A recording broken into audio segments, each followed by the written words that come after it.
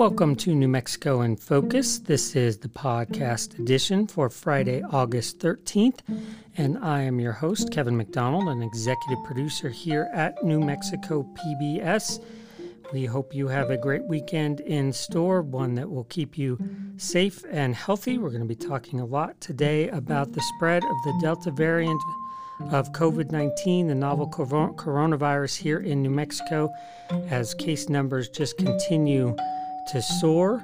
Almost 800 confirmed new cases today alone on Friday the 13th.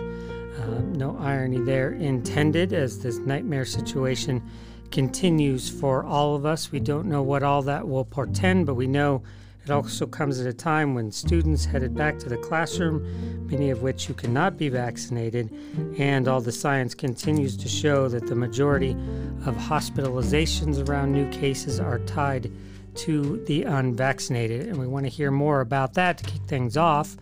We listened in this week on an update from hospital administrators, as well as testing officials here in New Mexico, and the tone was stark indeed. Pleas for vaccinations and the behaviors we have all come to learn now make us all safer. Masking and social distancing. Again, this is about stopping the spread of the Delta variant and the COVID-19 cases. That is what everybody is after. You're going to hear how the hospitals are already strapped. It's not like a year ago when we had surges, because they are trying to get caught up on all of the things they put off to try to help COVID patients in the past. And so we don't have a lot of availability there. In fact, Roswell is already sending their patients up to Albuquerque for COVID cases because of that very situation. So again, let's kick things off with our hospital administrators. And I think a point to really hone in on comes from the representative from UNMH hospitals, talking about how bottom line is the longer we let this any virus out there to spread, the more chance for it to mutate and lead to other variants. And we already know there are some other variants out there beyond the Delta variant. So hear now a little more from those hospital officials.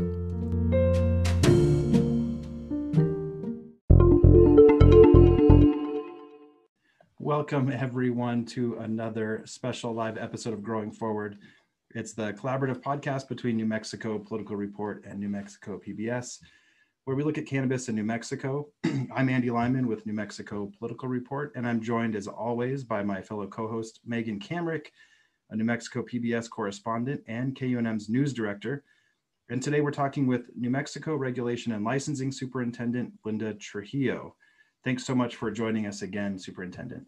Hi, Andy. It's always nice to be on here. It's good to see you too, Megan. Good to see you, Superintendent. Superintendent, since the last time we spoke, your department has held 2 public rulemaking hearings and made some changes to the proposed rules for cannabis growers.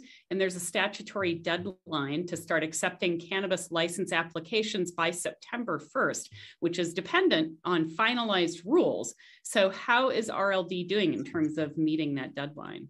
Yeah, that's a really good question. And we are going to slide under it just in the nick of time. In fact, we are meeting again this morning. I've been working all weekend. It's important, we're dividing up and conquering how we look at the public comments, add the public comments in, make changes to the rules. There's not this last time, there's not been a lot of variety in the public comments. Much of them are really the same issues.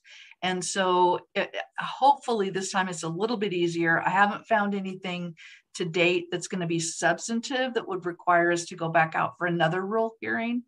Of course, we're going to have to start having other rule hearings, but the idea is that we're going to have to file these by Thursday, and that's the timeline for the New Mexico Register. Is they have to be filed by Thursday, and then they'll be published on, I believe, August 22nd, which is the effective date of the rules. And so we're going to be really close to the September deadline, but we are going to miss it, or at least make it within a little bit of time.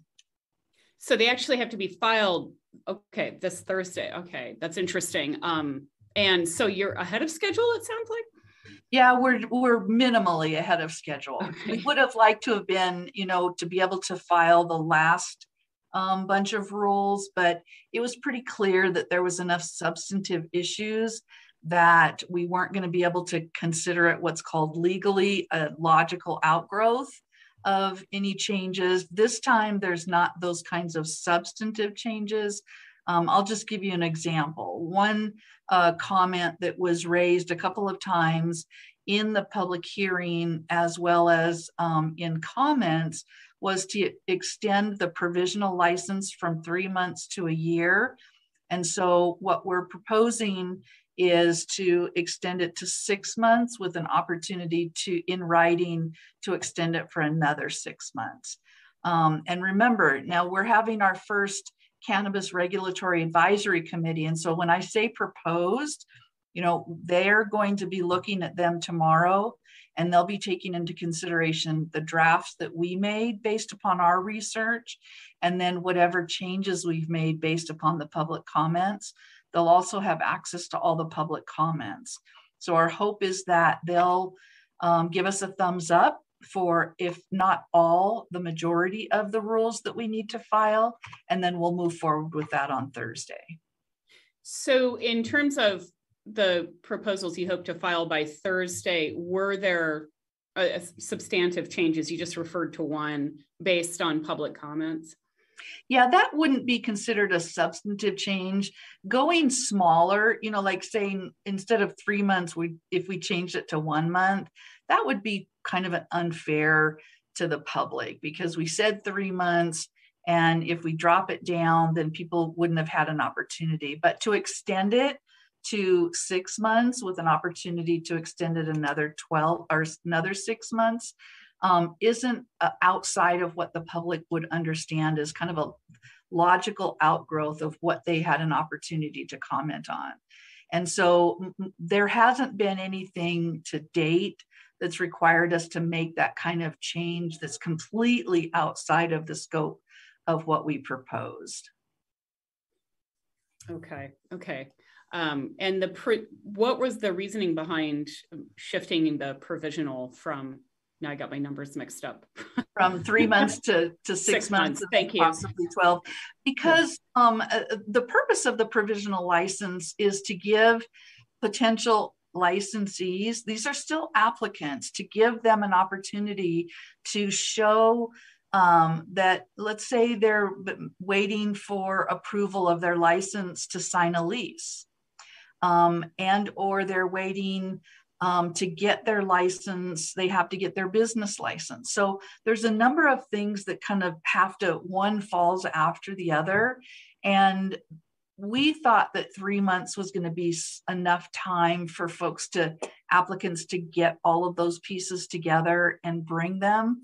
But the comments that were made indicated that might not be enough time. And so our goal was to try to give enough time and make it open enough that people could get those things accomplished. And it seemed reasonable to extend it to 6 months with an opportunity for an additional 6 months. I see. Okay. Thank you for clarifying that. Yes, we definitely heard some feedback around that when we talked to people in the podcast and at the cannabis conference recently. Yeah. Another example, Megan, is there was a number of comments, and we got a number of written comments about the variance. And so that was never intended to be a variance from the statute. It was always intended to be a variance from the rules. We can't provide a variance to the statute. And so what we've done is we've added into that variance language, clear language, just one little piece that says it cannot deviate. A variance cannot deviate from the statute. So that was, again, there was a lot of comments, particularly from the water advocates for water in New Mexico, brought that up, the variance, that we weren't allowed to allow a variance from the water requirements. And that was never the intention of the variance. And so we clarified in the rule that it does not include variance from the statute, only from the rules that we are going to adopt in response to the statute. Got it. Superintendent, I noticed there were a couple of people appointed to the Cannabis Regulatory Advisory Committee that were not, or I didn't see them listed as applicants, namely Pueblo of San Ildefonso Governor Perry Martinez and medical cannabis patient Nathan Paulinelli. I know there were some positions like representatives of law enforcement, the Public Defender's Office, and District Attorney Association that had to be appointed by those certain organizations. But can you explain why there would be appointed members that maybe didn't apply in that initial application process? Absolutely, Andy. That's a really good question too. When we asked for the applications for the Cannabis Regulatory Advisory Committee, we knew that we would potentially get some applicants. We weren't sure that we would get enough applicants. We got a lot of applicants in the long run, but we also talked to other stakeholders outside of that application process to make sure that we were having voices that were heard. And a couple of the stakeholders that we communicated with is giving the tribes, pueblos, and reservations an opportunity to submit. And so that was like in addition. In fact, one of the things that we had talked about early on is maybe not even put that position on as looking for applicants. But we decided, you know what, we're going to go even above that. So we put it on the list looking for potential applicants for that position. But we also talked to outside interested parties. And the name that ultimately was chosen was a recommendation, I believe, from Picaris Pueblo, I believe, was the one who recommended it, and it was a very good recommendation. And so, after talking with stakeholders, that was how that decision was made. But it wasn't, appointing people was not limited to the people that were going to apply for it. That was just one way that we were looking for potential candidates. And I think you'd mentioned this, excuse me, a second ago, that board still would issue a recommendation on the current rules, right? Yeah, that's exactly what is required, is that the board make a recommendation. Now, it's not a thumbs up or a thumbs down from the board, but it's hopefully we'll be able to explain where we came up with the rules, the information that was used for best practices. And, my hope is that we've got it right this time. But, there could be some suggestions for additional rules, or maybe for some language corrections that could still not have to go back out for rule hearing. But yes, they have an opportunity tomorrow to make a recommendation about the rules that we had the public rule hearing for. One of the advisory board includes one member who offers expertise in cannabis laboratory science. And we recently visited a cannabis testing lab for an upcoming episode. Testing standards are probably an important piece in establishing an adult use cannabis program. When should the public expect to see proposed rules for testing cannabis products? Yeah, we're actually in the process of contracting with a firm, the same firm that helped us with the initial analysis. They've been working with other states. We'll probably get information elsewhere, but that's a pretty scientific process for us to undertake. And we don't feel that we have the expertise in-house at the department in order to move that forward. And so we're contracting to bring this company in. They're going to do some stakeholder meetings with individuals from the environment department, the agriculture department, individuals that are currently in the industry. They're going to do those kinds of stakeholder meetings to get input. And then they'll also be looking at best practices around the country and ultimately come up with a draft that we'll be able to propose to the committee. And in this instance, we're hoping that the committee will have an opportunity to make a recommendation. Now that they're appointed, they'll be much more on the front end of things instead of where we're kind of at right now because of the timeline. I apologize. We did have a question in the Facebook chat. I did not see it. Our producer just alerted me. Rosalie Flores was asking about the unlawful variance mechanism. OSE clearly stated during a presentation that a business could apply for a variance to get approval until water rights were proven. Please clarify that point to OSE so they are not misleading applicants. And remind us what OSE stands for as well. State Engineer's Office of the State Engineer. Yeah. So the variance is not an option again to get a variance from the statute. The Cannabis Regulation Act cannot have a variance. That is set by the legislature, and we're required to follow it. What the variance does is gives potential licensees an opportunity to state their case. Let's say the example that I could give you is we recognize that there's going to be some micro producers who are out really in the middle of nowhere, right? I don't mean that disrespectfully. I just mean there's not roads around them. There's not houses around them. And maybe a fence is not necessary. I don't know, but we couldn't come up with an idea as to how do we make it easier for a micro business, and how do we make sure that we don't have onerous regulations that are kind of carved in stone. The variance gives us the opportunity to consider those kinds of variances that are not statutorily mandated, but potentially could not be necessary for a small business that isn't in a populated community.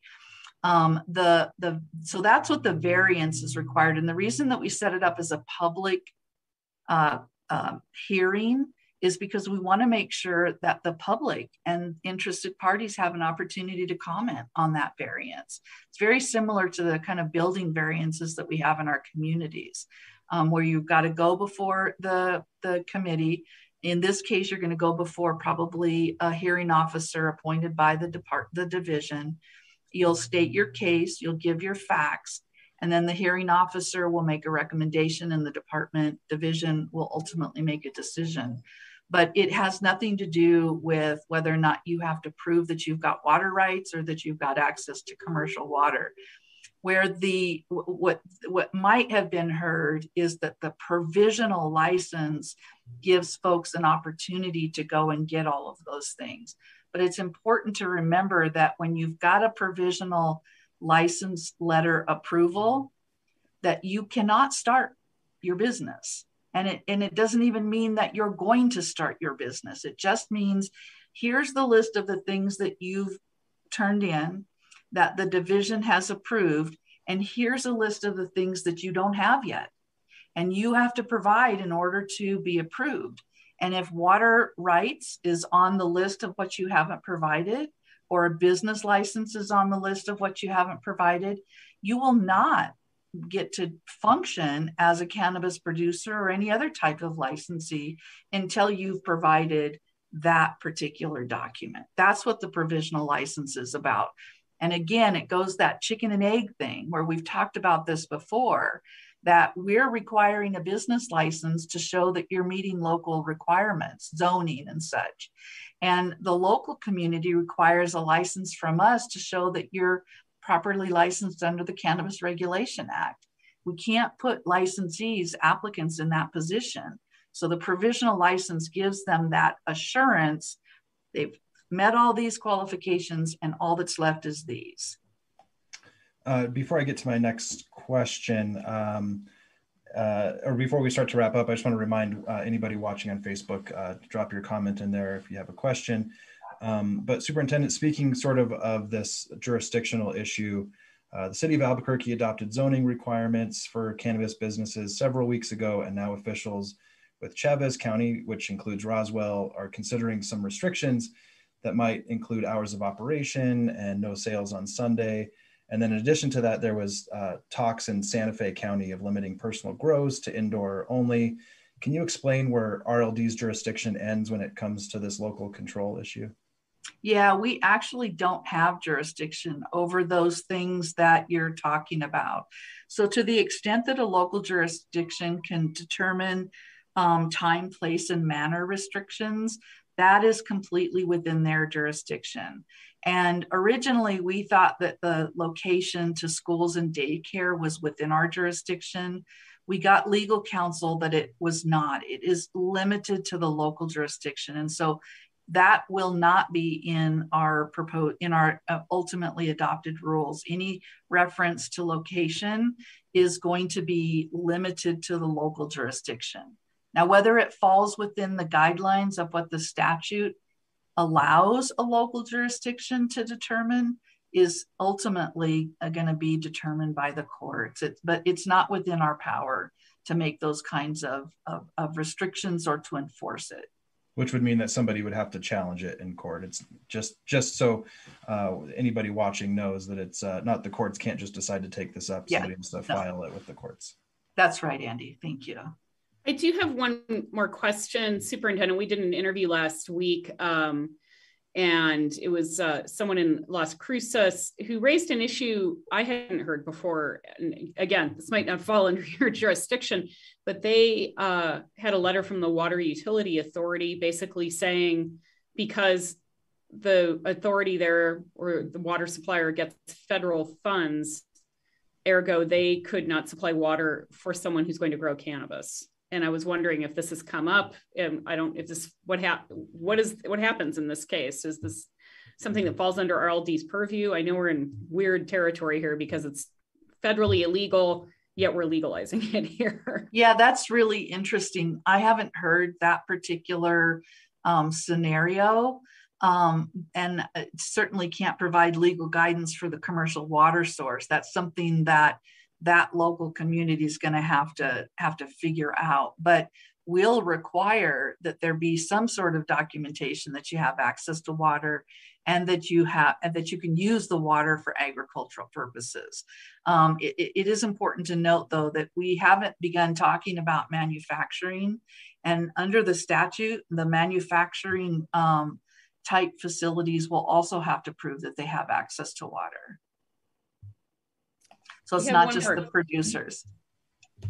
We do have another comment from Jacob who says, Bernalillo County, then Santa Fe County look too overrepresented to me. This leaves rural communities underrepresented and will likely lead to equity issues down the line. What do you think about getting representation in rural communities? It was something that we tried, that we spent a lot of time trying to make sure we do have representation from some rural communities. It would be nice if we had representation from every corner of the state, but there's not enough positions on there. And so I would say, I do believe that there are some rural community representatives on the committee. And to the extent— We should clarify, we're talking about the Cannabis Advisory Board, I think. Yeah, I believe that's the case. And so I think regardless of the numbers, there is some representation from rural communities, and we're excited about that. There's at least 2 from the automatically appointed individuals, and then we've got a number of positions. We've got Chase Gentry is over from the Clovis Portales area, and Chase worked on bringing the cheese plant to New Mexico. I've known Chase for a long time, and I think he brings a good, valid rural New Mexico economic development voice to the table. So I do think that we've got a good balance of that. And there are a couple other comments. Andy, did you want to jump in? I'm sorry. No, that's exactly what I was getting to. Okay. I think there's a question about consumption lounges. Mm-hmm. Yeah, it was, do consumption lounges and areas have to be in a standalone building? So that is really interesting, because we've learned that there's going to be, and I've said this all along, is that we have to think of consumption as more than just smoking. right? Smoking is going to be one medium. And the law requires that if you're going to do smoking, that it has to be in an approved outdoor area where the smoke can't get into other areas that are protected by the D. Johnson Clean Air Act, or it has to be in a standalone building so that the smoke, again, doesn't get into other areas that are protected. And so if you're going to do smoking, then yes, those are the two requirements. But there's other ways of consuming cannabis. And, we've seen some rather creative ideas that could be popping up. Meals around cannabis, different kinds of edibles. And so I think people are going to get really creative. And as we move forward in that, I think there's going to be even more creativity. But smoking, yes, those two requirements.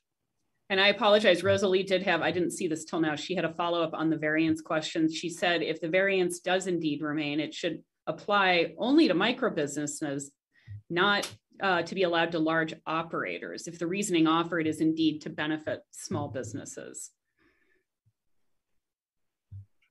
Yeah, we're not going to, the variance is not intended to just be for the micro businesses. We do believe that that even businesses who are going to grow more than 200, because keep in mind, micro business producers are limited to 200, but there may still be individuals that go just above that 200 threshold that are still considered to be small businesses. They're still considered small businesses in many respects. Okay, the consumption areas opened up several questions. Sorry to jump back and forth, folks. That's okay. That's okay. Will there be a special event consumption license available? And I'll combine it with this. Can vaporizers be used inside, not smoke? Yeah, I am not the expert on vaporizers. So I'd have to get some guidance on what that means.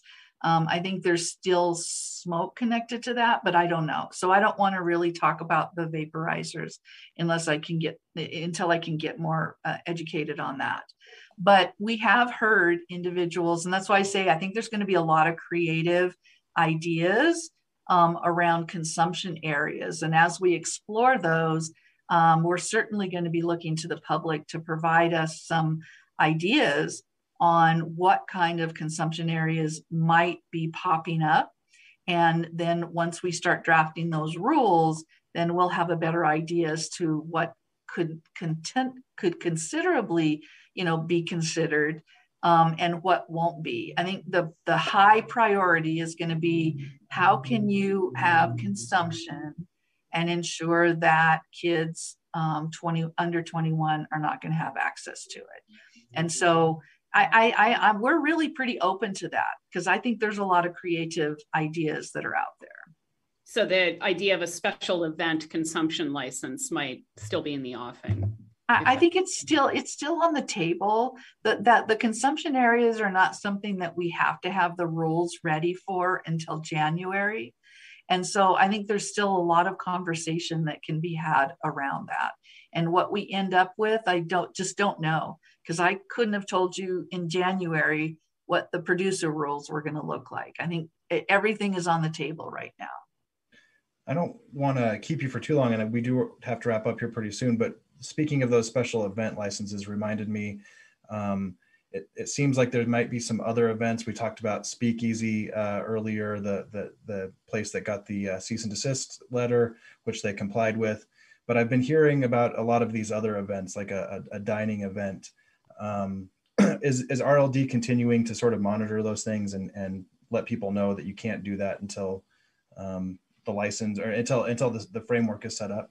Yes, that's exactly right. And keep in mind that under the Department of Health rules, which are now RLD rules in regards to the licensing of cannabis establishments, they do have consumption type licenses available. We haven't had any requests for that, but regardless, they would still only be limited to medical registry patients.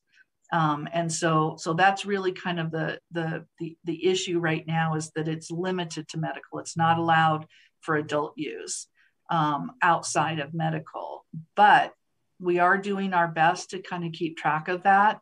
I think it's important to point out that the law gives us the authority to license and to revoke licenses. We have limited authority for a cease and desist, but when there's criminal activity, then we have a responsibility to report that to the Department of Public Safety. And in all instances, we have and will continue to do. Well, I thank you so much for joining us, Superintendent. I think we can probably take questions for a lot longer than we have. We could. So that's why I wanted to ask you if you want to answer more questions. It's up to you. We have a couple more.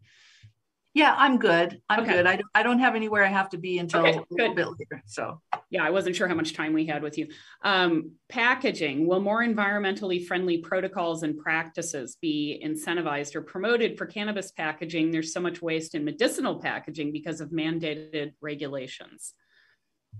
Yeah, that's something that we're definitely going to be looking at. We haven't actually started the process of rules in regards to packaging and labels. One of the things that's happening across the country, though, is what's been referred to as kind of the Hollywood video idea, where you've got packaging that you go into a dispensary and you can see, but when you walk out of the store, you've got a plain package that has the warning labels on it. And that's what you leave with. That's kind of an effort that's moving forward, like I said, in different places across the country. And it has two benefits to it. One being the limited waste of packaging, but the other being that it's less appetizing for children. And Colin actually wants more openness and transparency around how the Cannabis Advisory Committee was selected. He says the public has no idea how those members were chosen. We have serious ethical concerns about the selection process, some of the individuals involved. We have submitted an open government request to RLD from the citizens of New Mexico and the New Mexico Patients Collective seeking public record.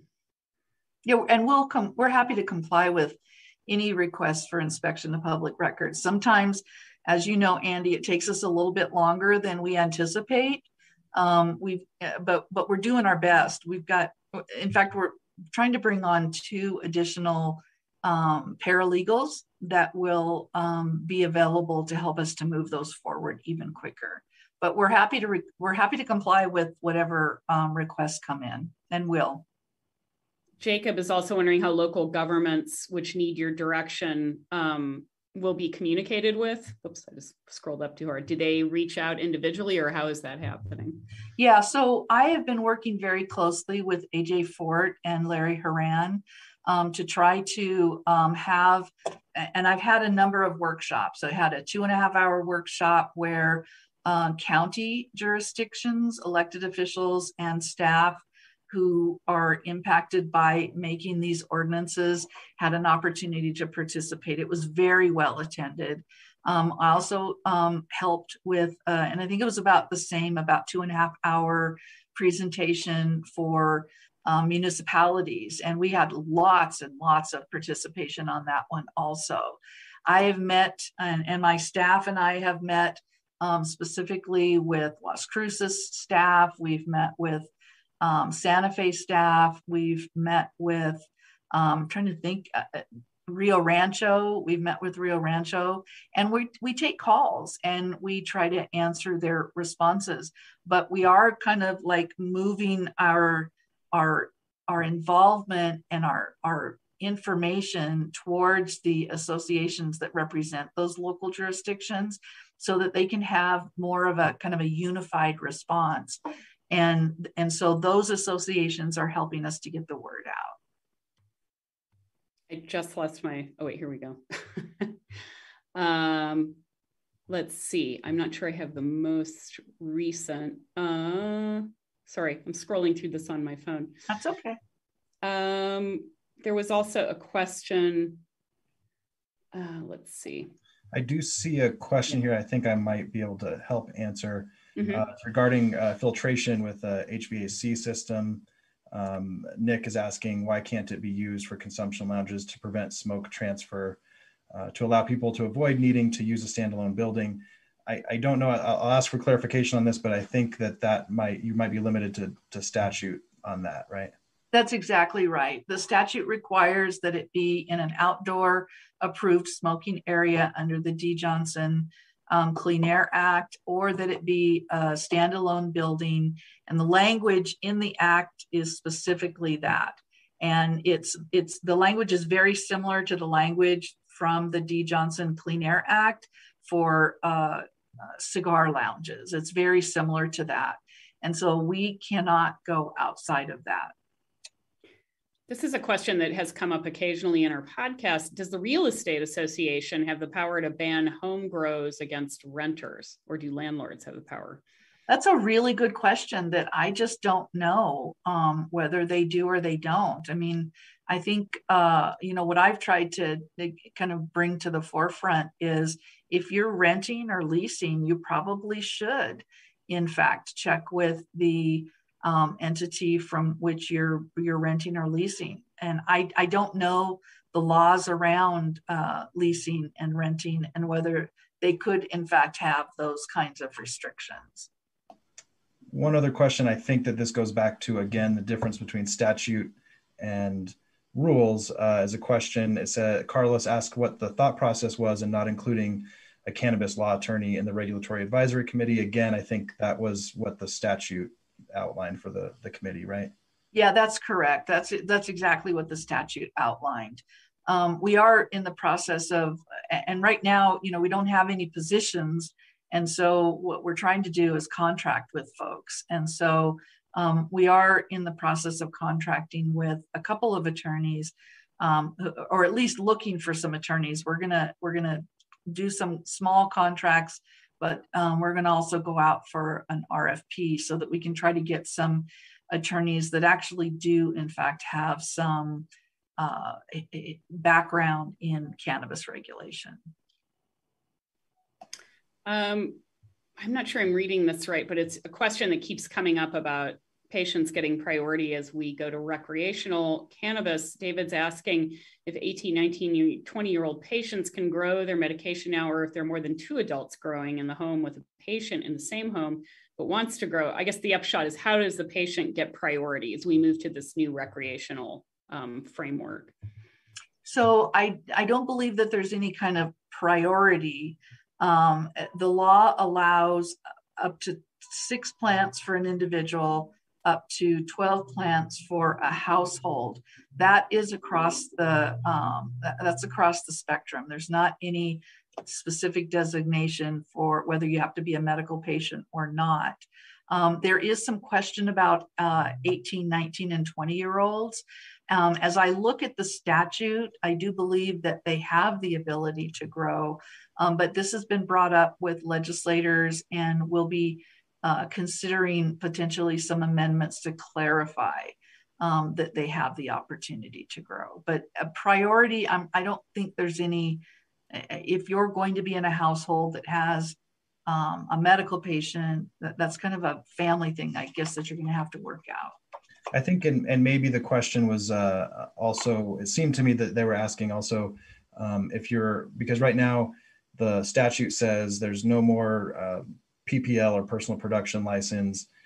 You can be 21 and grow, but I think the question might be for if you're 18 or even younger than 18, you can be a patient.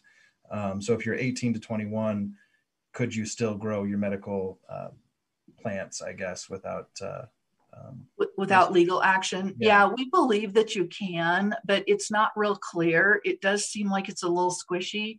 It was brought up during the special session by the Department of Health, but it was very late in the process. And we looked at the statute, and we feel that a medical patient who's 18, 19, or 20 can, in fact, grow up to 6 plants. We also believe that the statute is broad enough that it allows someone who's 18, 19, and 20 that has direct care for a medical patient that is under 18 to be able to grow up to 6 plants. We do believe that the statute allows for that under the Lynn and Aaron Compassionate Use Act. But again, it's not real specific. It's kind of, you have to kind of get to it in a roundabout way And so it is on the table for discussion right now as to whether or not we need to put clarifying language in the statute to ensure that that's the case. I think it's probably a good time to wrap up. I know there's lots of questions or comments on the thread there, and apologize if we didn't get to yours. But thank you, Superintendent, for talking to us today. I always enjoy coming and talking with you guys. I love the questions that come up. Believe it or not, the questions that come up and the comments that I hear from the public really do help form the directions that we're going and how we look at licensing and how we look at regulation. It's really incredibly important. So thank you for letting me come on again. Thank you. Thanks a lot. Thank you all for your questions and for watching. Yes, this was, as if you're just joining at the end here, this is another special live edition of Growing Forward, the collaborative podcast between New Mexico Political Report and New Mexico PBS that looks at cannabis in New Mexico. Thanks for everyone for joining us and the questions. Don't forget to subscribe to Growing Forward on your preferred podcast platform so you can catch the latest episode. I'm also getting a notification from Linda Trujillo's helper here that people with more questions can email the Cannabis Control Division at rld.cannabiscontrol@state.nm.us, which I also believe that's online if you go to the website. So thank you so much. And thanks for everyone for joining us today. Thank you.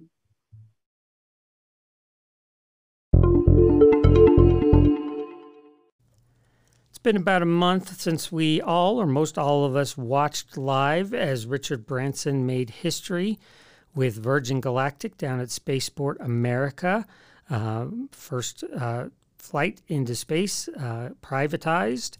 As he gets ready, Richard Branson does, to launch commercial space flight in New Mexico.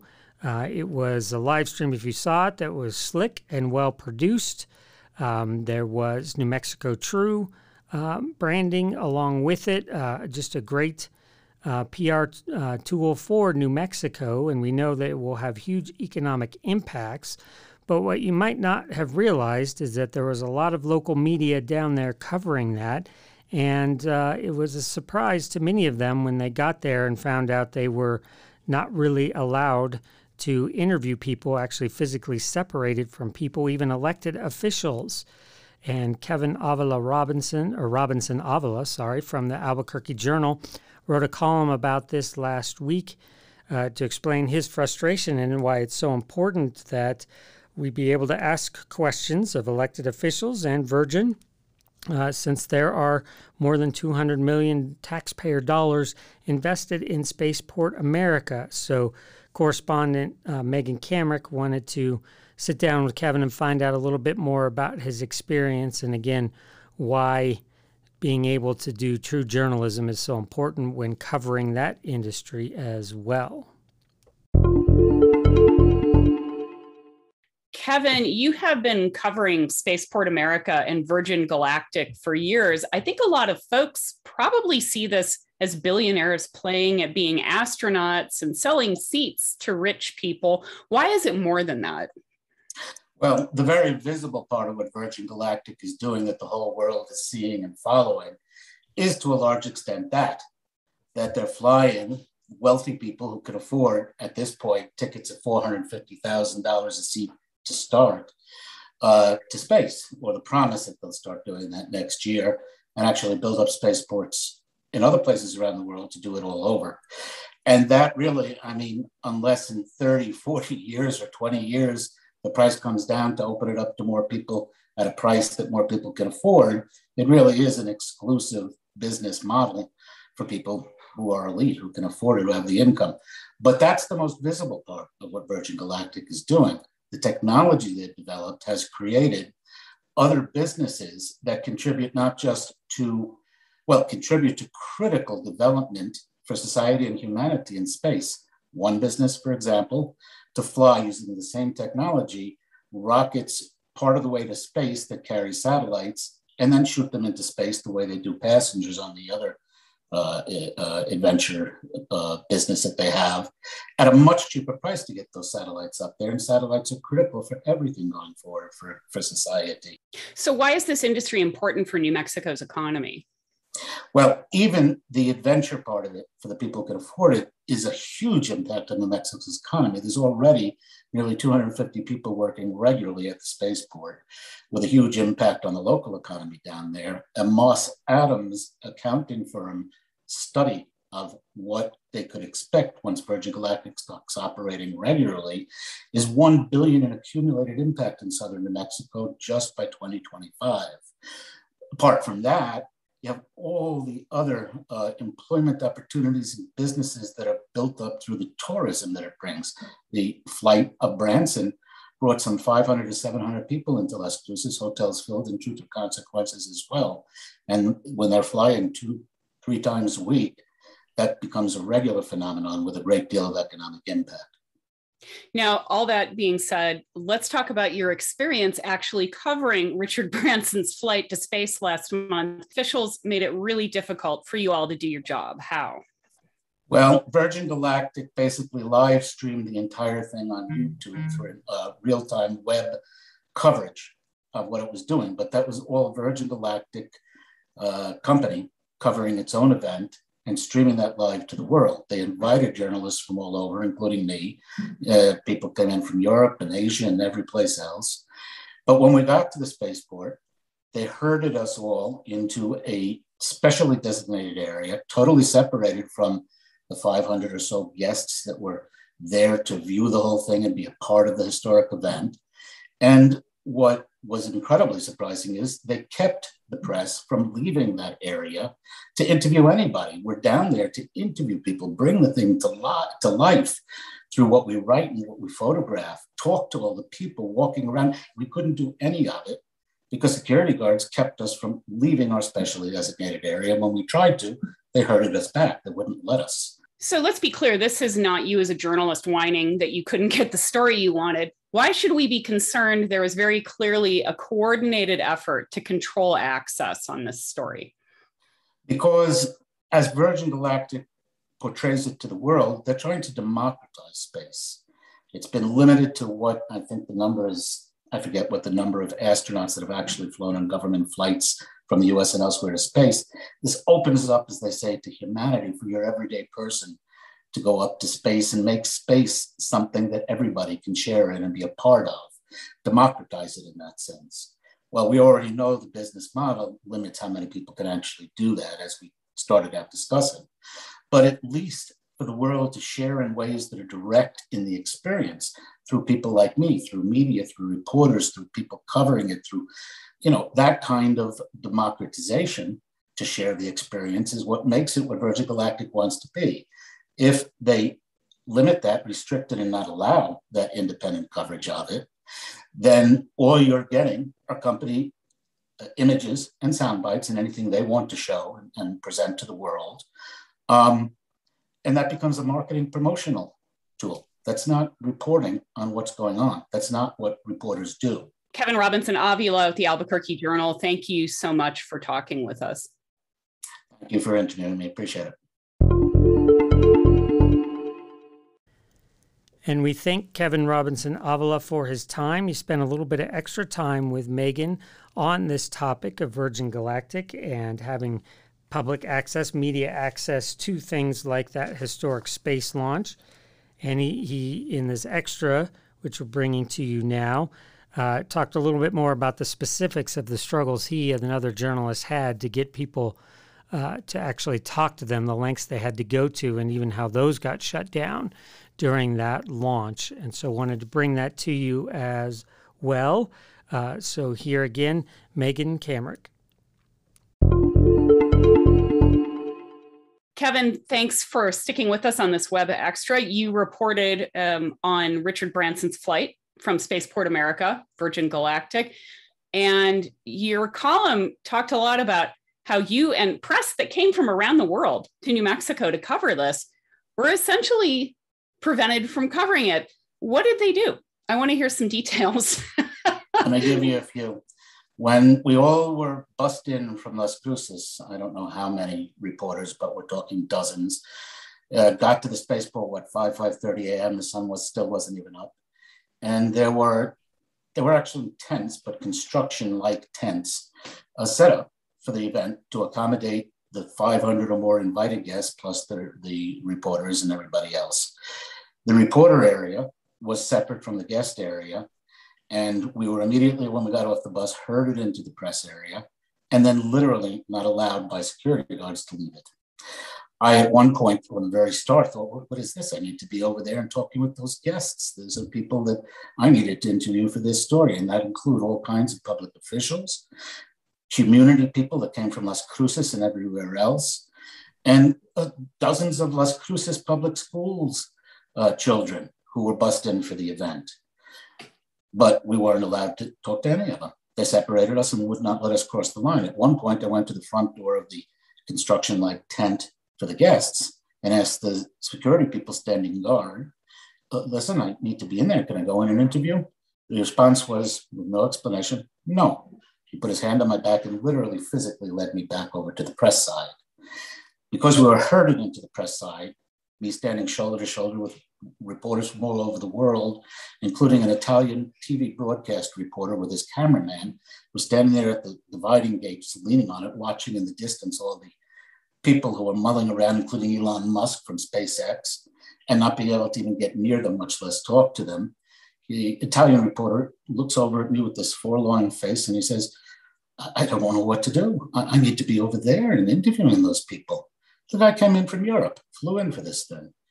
That's when I decided, well, we need to do something about this. I'm a local reporter. I knew a hell of a lot of the people on that side of the dividing gate, including people like Rick Homans, who was the former Economic Development Secretary under Bill Richardson when they struck the deal with Virgin Galactic. He left the state. He's no longer the Development Secretary. But he was back for this. And he came out for it. So that's somebody, he was critical in setting this whole thing up 15 years ago. Somebody won't immediately report. I saw him in the distance. I started screaming to get his attention and waving.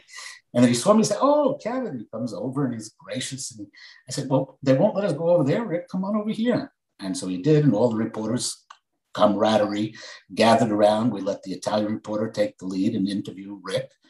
And then all us ask our own questions while the interview went on. And that worked well. So then the journal editors called up Michelle Lujan Grisham's media, or rather press relations people or assistants in Albuquerque, not down at the spaceport, told them we can't get access. They had to walk Michelle Lujan Grisham over to our press tent so that we could interview Michelle Lujan Grisham. I kept screaming at people that I knew from the other sides that had come up to the gate and we can get more interviews. After the Michelle Lujan Grisham interview, one of the guards guarding the gate, after I screamed for a friend, longtime industry rep in New Mexico, to come over and talk with me, she came over and was going to cross over. The guard blocked her and said, no, can't do that. And I said, well, why not? We just had the Michelle Lujan Grisham. We're having that. We can't go over there. Why can't they come over here? And he said, well, after the governor came over, my higher ups told me to put a stop to that. Did he say who his higher ups were? No, he didn't. I didn't ask him. I was very mad. So it didn't occur to me to ask. Again, let us emphasize, this is a public facility. Am I right? This is a facility, do I have that right? Owned by the state? Taxpayers are paid to build it. Right. So that's kind of put an end to the ushering of people over to our side, although we kept at it despite what they said. But the bottom line is, it's inexplicable to me, and certainly unacceptable, for them to be corralling us that way and keeping us from doing our job. Did they not invite us down? The higher ups want to put a stop to that? I mean, then why did you invite us down there? I could have done just as much as I did down there by sitting in Albuquerque and watching the live feed. That's Virgin Galactic's live feed, not independent coverage, like everybody else in the world, and still written the same story that I wrote. So what was I down there for? And I can tell you what we were down there for: to do an independent story and present this historic moment to the world, happening right here in New Mexico. But Virgin Galactic divided us down and then didn't let us do that. Now, I have no explanation about why they manage things that way. I have assumptions, but I'm not going to talk for Virgin Galactic. They had not responded to the column I wrote about my experience down there, but I can tell you it was the same experience by everybody else in the press side, from that Italian reporter to all kinds of others. If you ask them, they will tell you the same thing. They may not come out publicly the way I'm saying it. I'm doing it because I have spent 15 years covering this entire thing, blow by blow, in the media.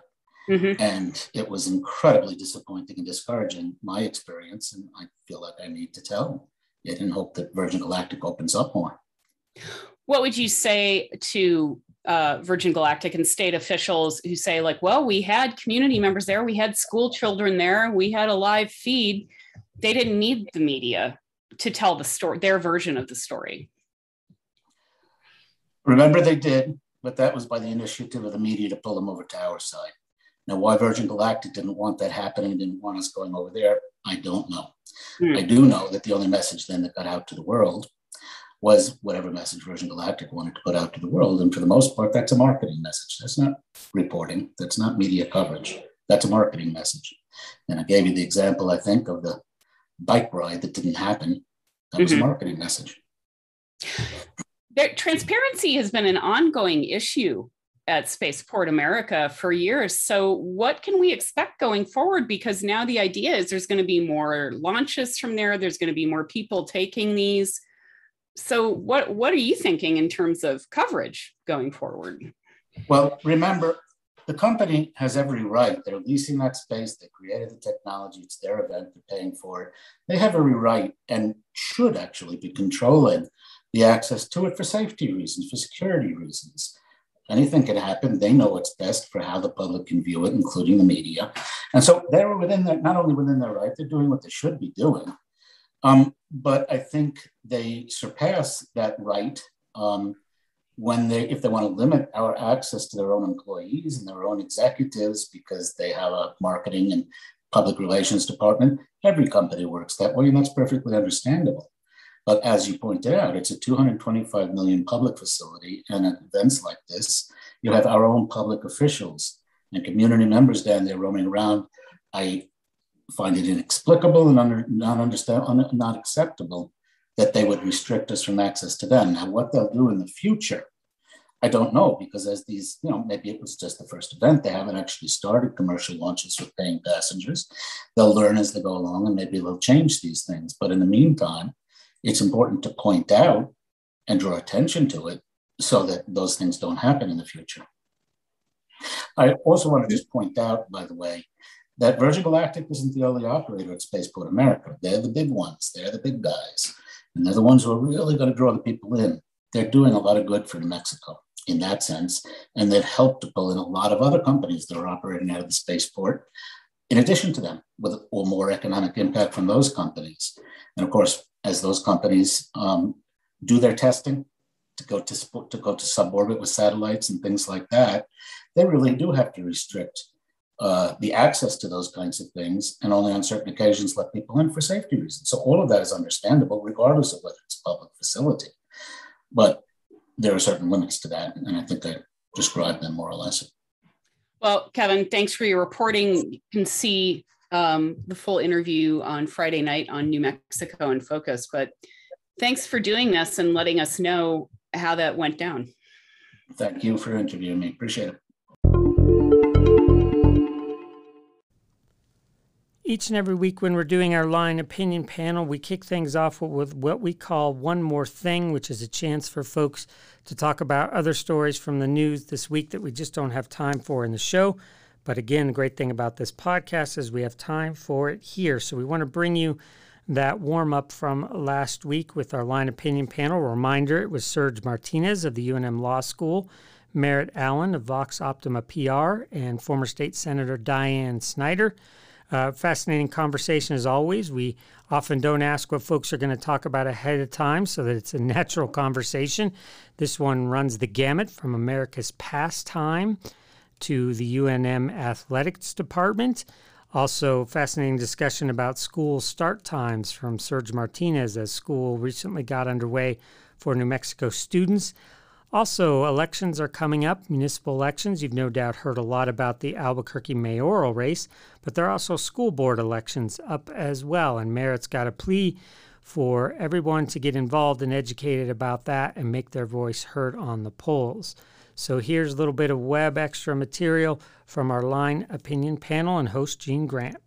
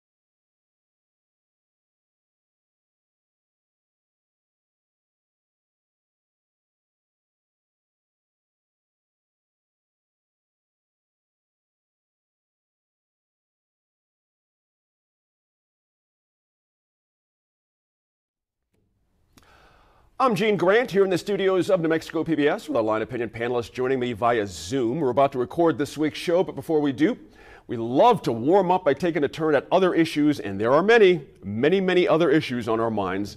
Let me start with former Senator Diane Snyder. Always good to see you, Senator. What's your one more thing this week? Well, as you said, there are way, way too many issues going around right now. We could go into many of them, but I had something strike my fancy this morning. Since it's Thursday, I was reading the sports page, and nice. They were promoting the game this evening, the Field of Dreams game. I'm sure that most people remember the movie, the Kevin Costner movie, which was 1989, I believe. And it was a story about a guy who believed in baseball so much that he built this green field in Iowa, and abutting it was the cornfields of Iowa. Well, the story was about Shoeless Joe Jackson and many of the players in that era. And what had happened is they were accused, and he was actually banned from baseball, but they were accused of messing with and trying to do the outcome of the 1919 World Series. And why he did it, he was such an incredible player. But anyway, they did. That was what was going on and what the movie was about. And the second piece of the movie was Kevin Costner's relationship with his father, who was a baseball player. They didn't have a very good one at the beginning of the movie, but went on. And I have to chuckle a little bit. One of the things they're doing, the original movie field was not big enough for what MLB, Major League Baseball game. Yeah. So they built a temporary one next to the movie site, and they had to bring in all kinds of rock and sand and all these kinds of things. And they built a stadium that would hold 8,000 seats, 8,000 people. And I really chuckle because there are only 2,400 people in the little town. So they have a great optimism about having lots of people from Iowa come and watch the game. They also have a corn maze. And the last little point I want to make is the farmers, local farmers, it's a drought everywhere, but the local farmers wanted the corn fields to show green and alive. So they put in a special sprinkling system. So I'm just delighted. And there's just one quick other thing, sports thing I want to mention, and that is I want to shout out a congratulations to the UNM athletic director. he received this week, he received the prestigious Mountain West Conference Commissioner's Award. Now, most of us don't even know what that is, but to give you an idea of its value, it's only the third award that's been given in the 21 years of its history. Wow. And I know a lot of people don't care for Eddie Nunez and some of the decisions he's made. I've had the opportunity to talk with him a couple times very briefly, but he's always impressed me as being such an honorable man and truly looking out for doing the best he can for the student athletes. And so I just wanted to hear, since we're a part of UNM, is to shout out to the athletic director and say congratulations to him. I appreciate that you did that, of course. I mean, people toil behind the scenes and do work, and that sometimes reputations and, you know, all that kind of thing. I love it. In the 5 years he's been here, he certainly had his challenges, yeah. Not the least of which was the pandemic and trying to have a sports season. So I think he's quite a gentleman. He has had to shepherd UNM sports through a very difficult period. There's no question about it when you count football, all the sports, the loss of soccer. I mean, he's had to manage a lot. I appreciate you bringing that up, Senator. Absolutely. And where is that Field of Dreams, by the way? Do you know exactly where that is? Yeah, it's, let me think. The one for tonight? I can't recall off the top of my head. I know Kevin Costner is going to be there. It's on the Fox channel at 5 o'clock. Okay. So, that'll work. 5 o'clock Fox channel. That'll work. It'll be fun. Everybody watch it. Yeah. It'll be fun. Oh, and they change their costumes, their uniforms. They've gone back to the old days. They made the dugouts look like the old Kaminsky Field dugouts. So if nothing else, the scenery will be worth watching, whether the game is or not. Exactly right. I like Iowa. I haven't been there in a lot of years, but it is pretty. There's no doubt about it. Yeah. Merritt Allen, always a font of all kinds of information. But what's your one more thing this week? I promise dachshunds will not be mentioned in my one more thing. They're allowed. No, I want to talk about the upcoming municipal elections in Albuquerque. And I'm not going to touch on the mayor's race, which is kind of shaping up to evoke the classic South Park episode where South Park Elementary has to elect a new mascot. I'm not going to mention the episode by name because it's a little crude, but it aired October 27th, 2004. You can look it up and know what I'm talking about. Nice. But something that happened in 2018 is the Albuquerque Public School Board elections were tied with the mayoral elections. And that's a big deal this year. Seats for districts 3, 5, 6, and 7 are up for election this year. And all those incumbents do have opponents. The filing deadline is August 24th. So there will be official announcements on the APS website. We're going to see it in the news. It's going to be an exciting race. And if you remember in February when the governor and the PED said, all right, it's time for schools to reopen, urged schools to open. And the APS school board just said, yeah, I don't think so. We're not ready yet. Parents and students begging to go back into the classroom. We've lost a year. And the candidates, from what I have seen, a number of these candidates are parents. And from what I have read, some accounts, it's going to cost $40,000 to mount a campaign. Wow. For a school board seat, that's amazing. Yeah. And so these are parents who are raising children. They've pretty much, signed on and educated their own children last year, because that's what, in-home education meant. And they're taking the time to go out and fundraise and put on a campaign.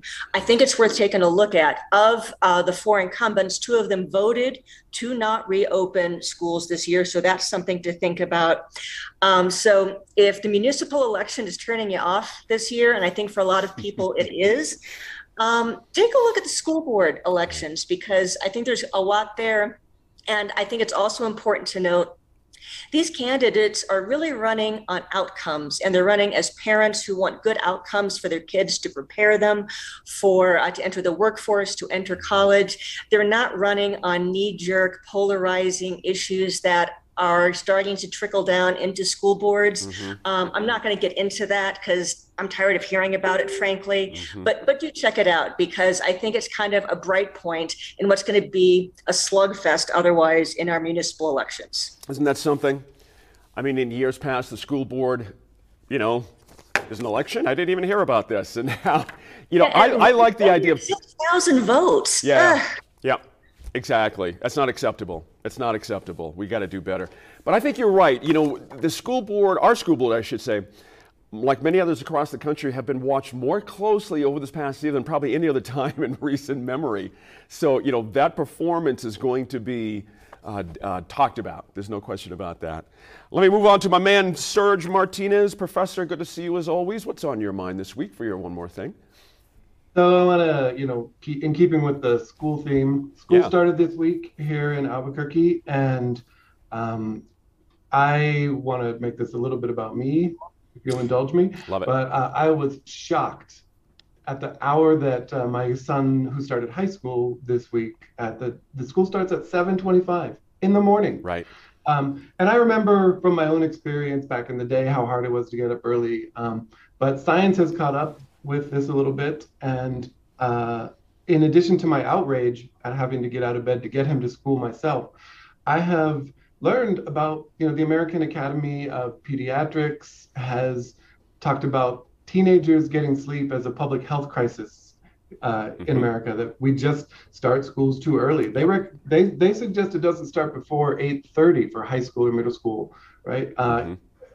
My son's high school starts at 7:25, a full hour before that, right? And the science suggests that this is just a bad idea, that adolescents they're on a slightly different sleep cycle than younger and older people. And by making them get up early, it interferes, it has negative effects on mental health, physical health, on attendance, on learning outcomes, on so many things. How about the sanity in the home?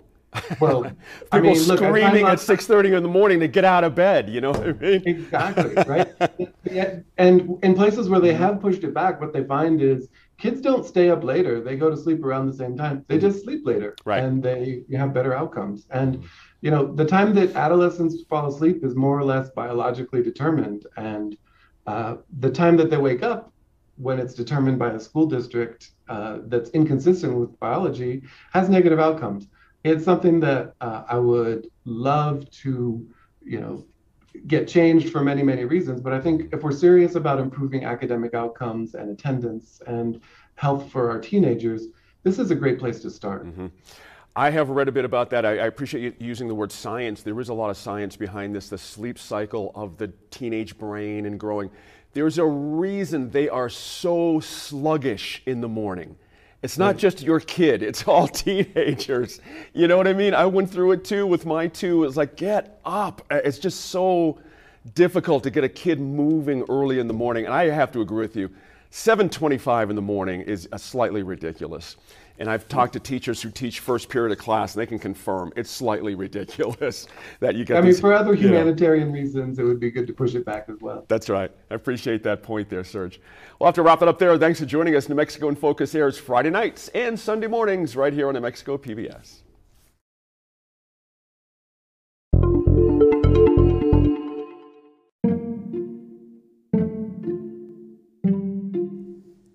Welcome to New Mexico in Focus, the podcast. I am your host, Kevin McDonald, and today is Monday, August 16th, 2021. We hope you had a fabulous weekend and that all is well with you and yours.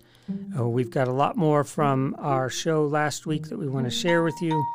If you don't know, I'm sure you do by now, but New Mexico in Focus airs on New Mexico PBS Friday nights at 7 p.m., again Sunday mornings at 7 a.m., and we always love to have you join us there, but we like the podcast for the fact that we can bring you extra material, and you can take us with you wherever you want to go, listen whenever you want to. So that's why we do this, and we're going to kick things off in this episode with some of that extra that you did not get in the show Friday. You got a piece of it, but not all of it.